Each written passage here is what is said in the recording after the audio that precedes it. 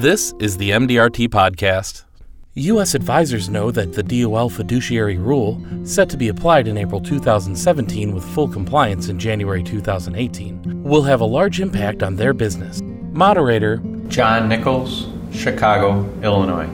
Julie McNeely, Spencer, Wisconsin. And representing two countries where extensive regulations are already in place.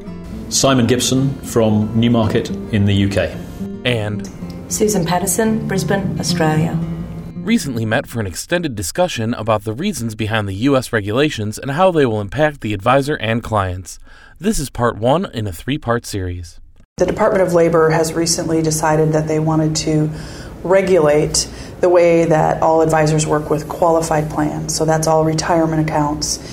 And they specifically wanted to adjust the definition of fiduciary that we all have to live under. And that definition changes the way, in some cases, the way we work with our clients.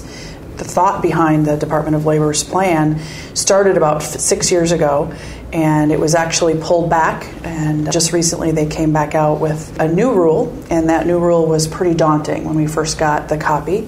It was over 1,000 pages of regulation, and obviously very different than what we currently operate under. They did go through a comment period where they took comments from individual advisors, they took comments from companies, and then they came out with the revised rule just a few weeks ago. That revised rule will certainly change, like I said, the way we interact with our clients, and it will technically go into effect in 2017. So essentially, it's going to require us to either act in a fee-based capacity, or we will have to do one of a multitude of exceptions that will allow us to continue to get paid a commission on any products that we're utilizing. When you use the terminology fiduciary, what does that mean?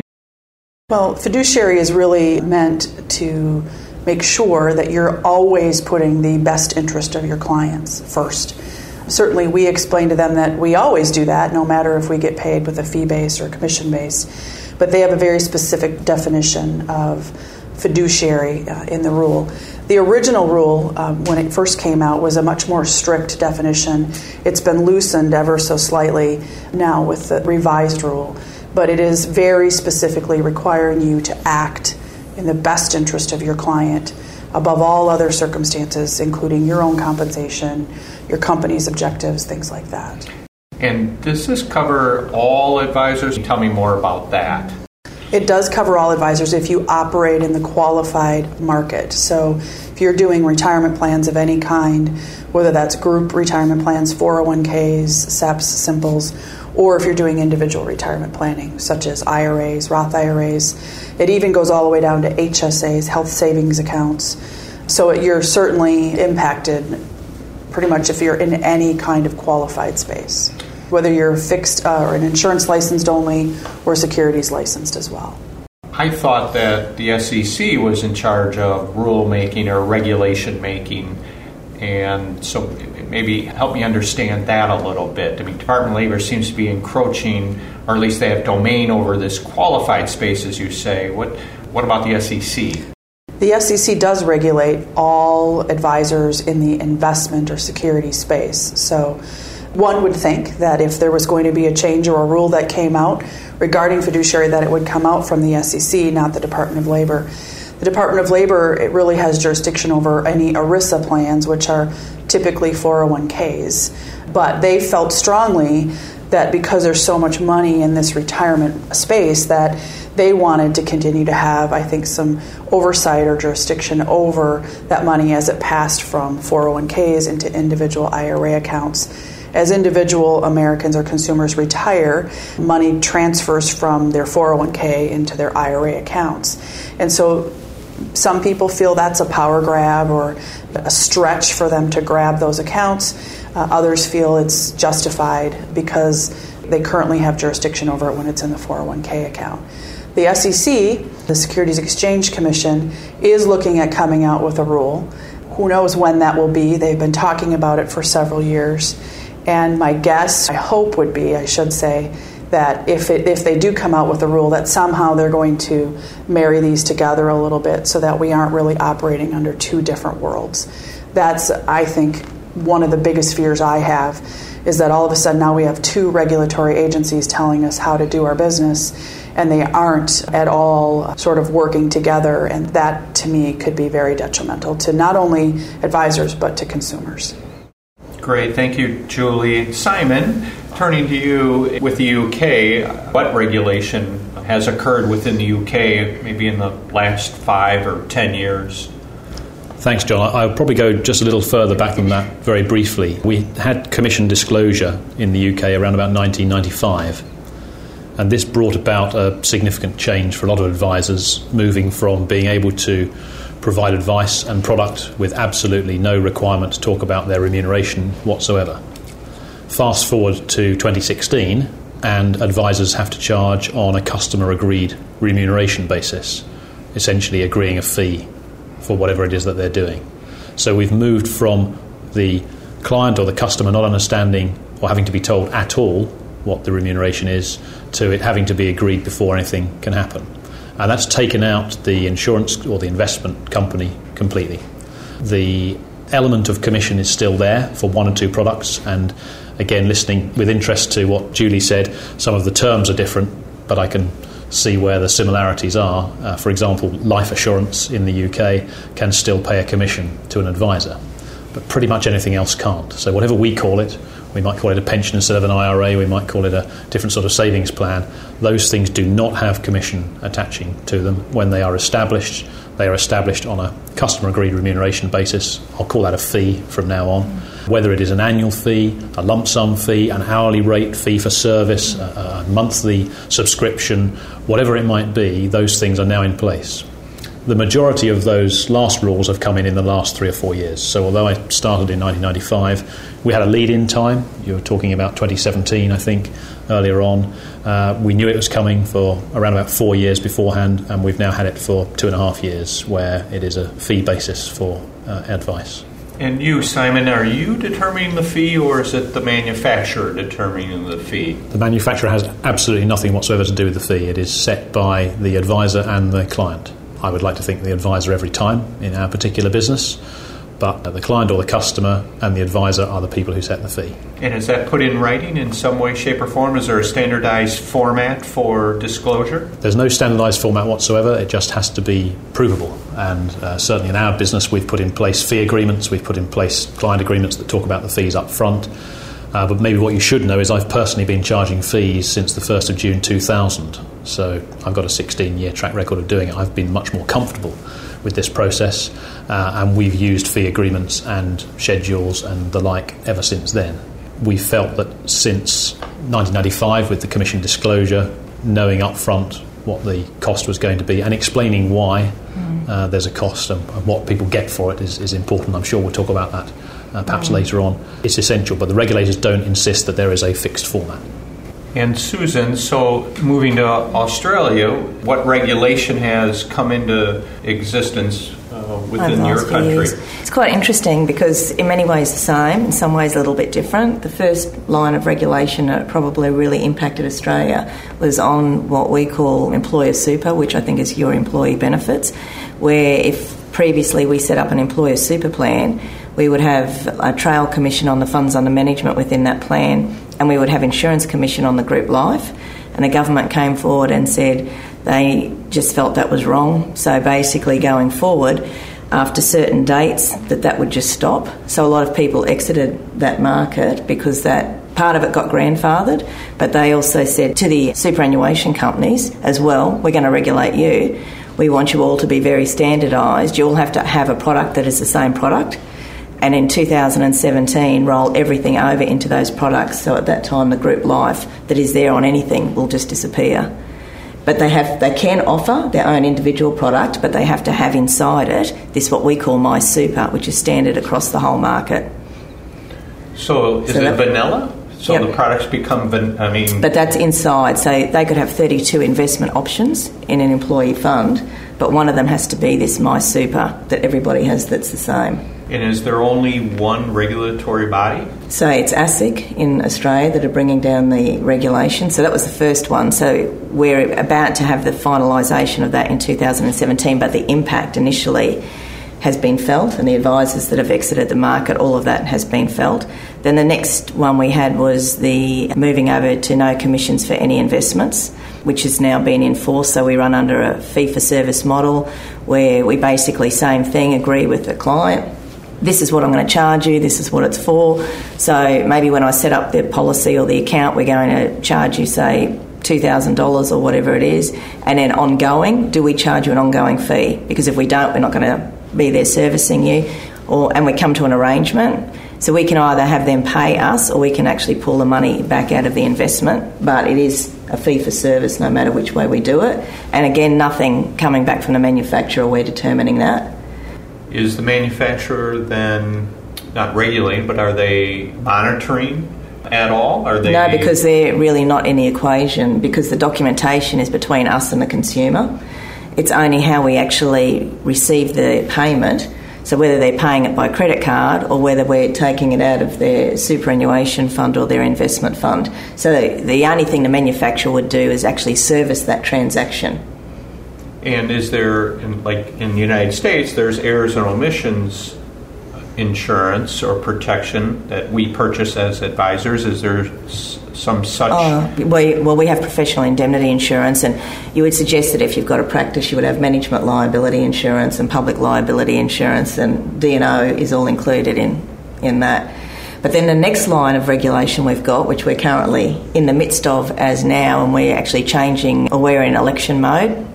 A bit shorter than your election mode, but election mode nonetheless. And that was about to be passed through Parliament but ceased when the election was called. But the next lot of reform is on life insurance. So that's the one where they are actually affecting the level of commissions that we receive out of life insurance. And the concern is after the election whether not only will they look at the level but then have a conversation, because one side of Parliament would prefer there was no commission in life insurance and the other side disagree. So that's probably, it's more uncertainty that's facing Australia at the moment on that side. So you've witnessed regulation that just continues to encroach upon our industry. Yep. And Simon, do you have felt the same? Yes, I honestly may make myself unpopular here. I don't think all regulation encroaches on what I like to call the profession. I think some of it is long overdue and needed. There is more of it, and the degree to which the regulator makes good choices, I think, is quite often dependent upon the economic circumstances. We've noticed that the regulators have taken a lot more interest and perhaps have got a bit more heavy-handed since the global credit crisis, for example, whereas some of the regulation that we've seen over the years, I think, has been long overdue. So I think there's a balance. And Julie, so do you see, I'd like to just discuss a little bit of the impact that you see from your perspective as the impact on the advisor. So these regulations are coming, right? And what do you see the impact on the industry, right? So we have the manufacturers, but then we also have the advisors. Well, the impact is tremendous, I think, on this new regulation brought out by the Department of Labor. I start with the companies. I mean, they're going to have a significant amount of expense to sort of change their processes, change their applications, change the way that they currently receive data or information from the advisor to make sure that the sale is appropriate and is in the best interest of the client. So there's going to be a lot more pressure, I believe, on the companies to make sure that it's appropriate. It also puts the company in the equation as far as signing any exemptions. The best interest contract is probably one of the best or the most used exemption that will be utilized by most advisors that are going to still charge a commission. That best interest contract, the parties to sign that contract are the client, the consumer, and the manufacturer or the vendor in whatever case that is. If it's the independent broker-dealer, if it's the insurance company, they are a signer on that account. The actual advisor with the new revised rule is not signing that document, although they are being held responsible to make sure that the sale is appropriate and is in the best interest of the client. So the company is put into the equation in a much more robust way, I believe, and yet they have a lot of pressure and expense, I think, to get this rule implemented. The impact on the advisor, I would say many advisors have been operating in a very straight commission-based world for a long time in the United States. And it's going to force people to sort of change their perspective, I believe, start operating more in that fee-based world. We have a lot of agents, advisors that are strictly insurance licensed only. Do they have to now start considering getting their securities license? I think they can still operate with this rule without getting their securities license, but they are going to have to be under that best interest exemption in order to charge a commission.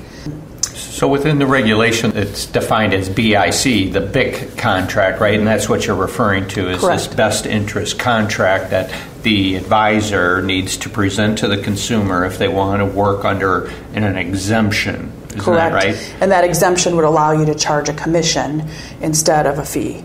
And so do you see that the carriers are going to maybe remanufacture product to fit this particular rule? And I just want to back up one quick second. When we use the term company, we're speaking of could be independent broker-dealers or broker-dealers that are affiliated with an insurance company. Mm-hmm. So do you see that the product Absolutely. menu is going to change? I think they're already looking at products that are going to change. And I think it's not necessarily products that are going to fit within the best interest contract. I think they're going to look for products that are outside of the best interest contract. For example, variable annuity sales have always been typically a commission-based product here in the United States. And I would anticipate that there will be variable annuity companies coming out with fee-based annuity products so that you don't have to use the best interest contract.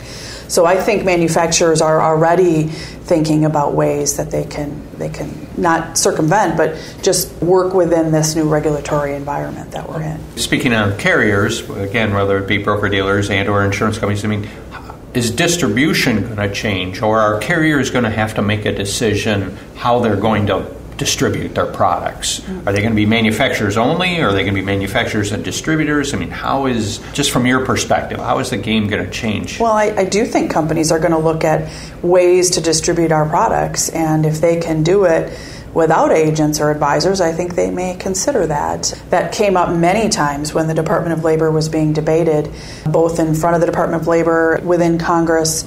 There was discussion about what we call here in the United States as robo-advisors. I think there's a fear here in the United States that robo-advisors could become sort of the new way of the future.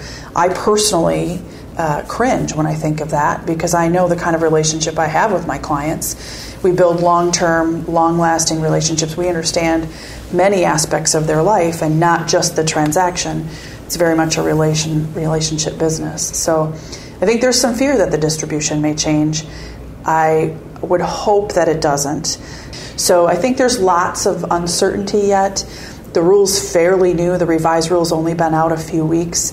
I think as it's sort of rolled out and companies start to interpret how it needs to be implemented, we're going to really find out the true impact of this rule. And Simon, it's, from a distribution standpoint, have you seen change over the last 10, 15 years?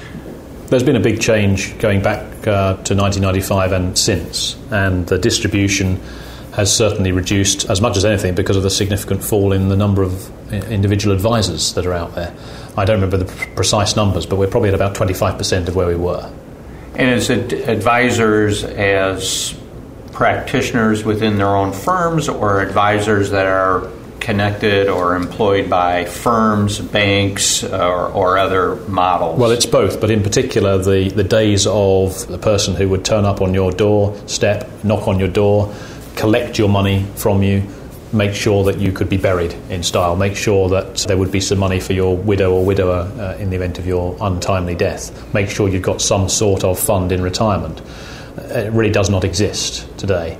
I'm interested in the point about robo-advice. Relationship versus robo-advice is no contest as far as I'm concerned. It's absolutely no contest. You can't even measure it in the UK at the moment, and there are companies spending tens of millions of pounds trying to make it work, and it is simply not working. That's not to say it might not work. At the moment, it simply doesn't. Why doesn't it impact your business? Our business is primarily dealing with wealthier people. When I first started charging fees 16 years ago, people would say to me, but my clients won't pay fees. How are you charging fees, Simon? My clients will not pay fees. And I said, I know why they won't pay, because you haven't asked them. But that's at the level that we're talking about. The level that we're talking about is wealthy people. When you go down the scale, it's an affordability thing. And how £100 a month $100 a month, whatever the currency around the table, it's a modest sum and there's no remuneration attached to it. When you don't have commission, there is no remuneration attached to it. How do you charge a fixed fee when someone is trying to save £100 a month? I wouldn't do that for somebody. I wouldn't expect them to say yes. And so I can't put that in place for those sort of people. I think the second element is it is important, and Sue referred to it earlier on, that we explain what people are getting for their money.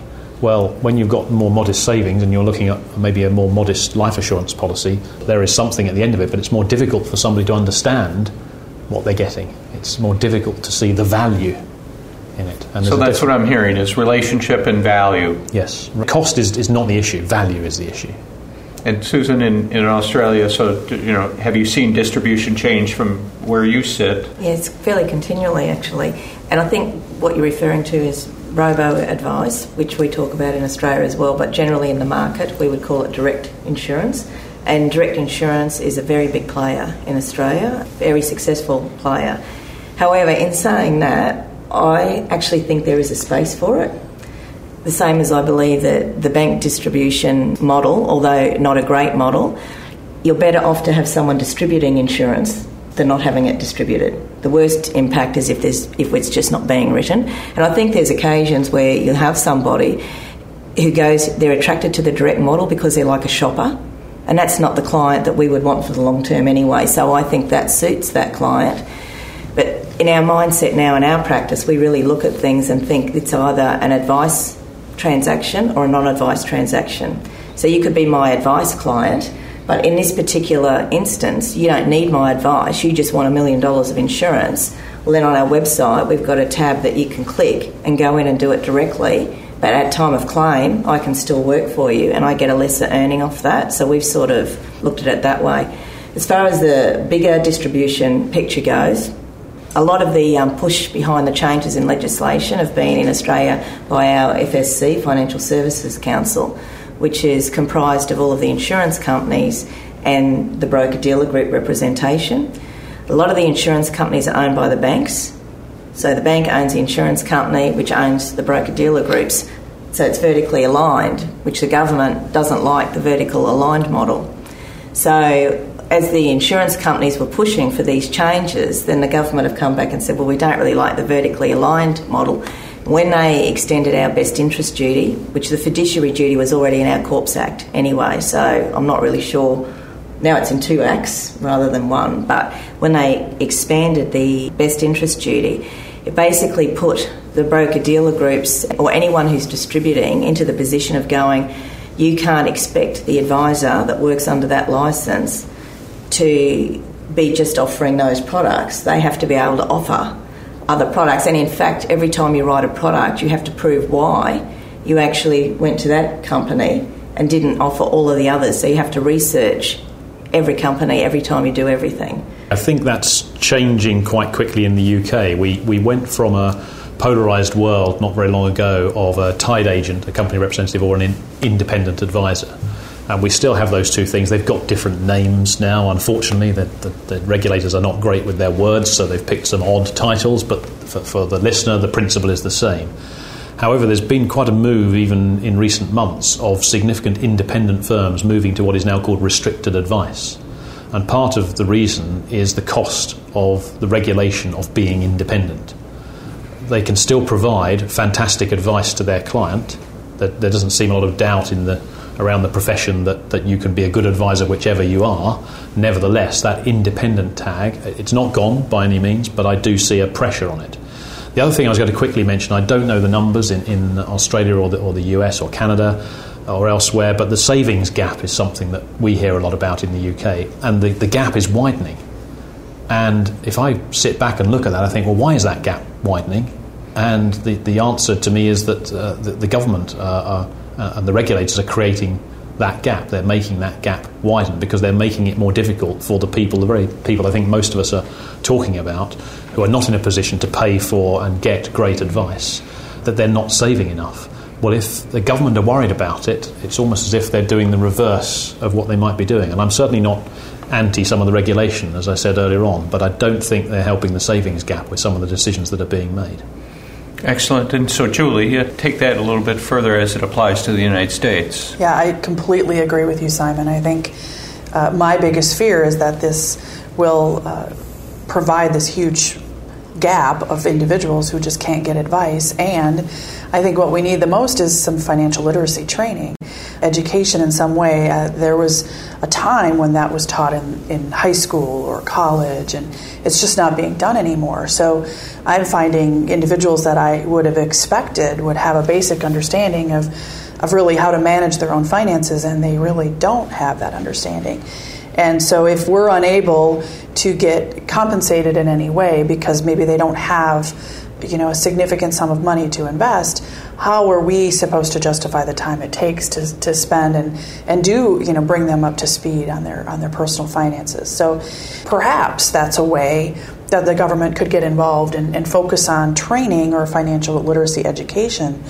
However, I don't see them doing that. I think, maybe that's their intention. I don't know. If they get rid of advisors from being compensated to do it, perhaps that brings them an opportunity to be looked to for financial literacy education.